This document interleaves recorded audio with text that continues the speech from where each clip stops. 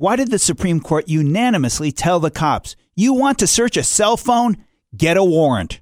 Listen up. This matters. I'm Louis Black, and this is the Civil Liberties Minute with ACLU attorney Bill Newman.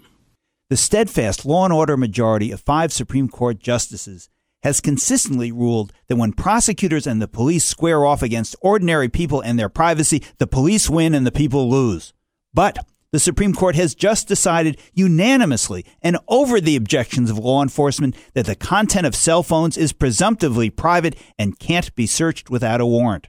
In a recent New York Times column, Linda Greenhouse asserts correctly that the Roberts Court often has been on the wrong side of history, most pointedly in its refusal a year ago to protect the right to vote and to undermine the Voting Rights Act in the case of Shelby County versus Holder.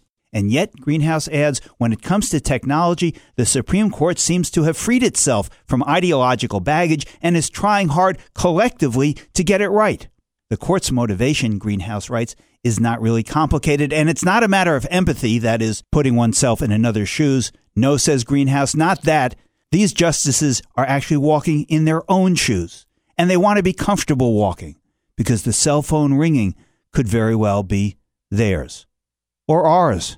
The Civil Liberties Minute is made possible by the American Civil Liberties Union because freedom can't defend itself.